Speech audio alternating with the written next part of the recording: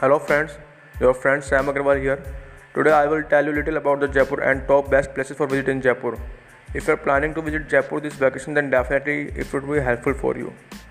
At the top first, I will consider you 16th century Amer Palace Fort, which is located in Amer. Amer is a town and located 11 km far from Jaipur. It is located high on hill and principal tourist attraction in Jaipur. You can visit Nahargarh Fort and Jagat Fort along with Amer Fort.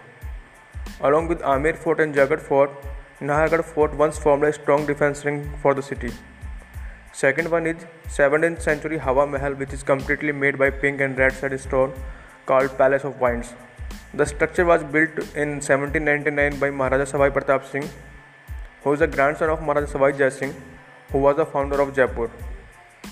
Third one is 17th century lavish palace complex and museum called City Palace, and it was established at the same time as the city of Jaipur by Maharaja Savai Jai Singh II. Fourth one is Jantar Mantar, where you can see the 19th century instruments for astronomical observation built by the Meena King Savai Jai Singh II, the founder of Jaipur, Rajasthan.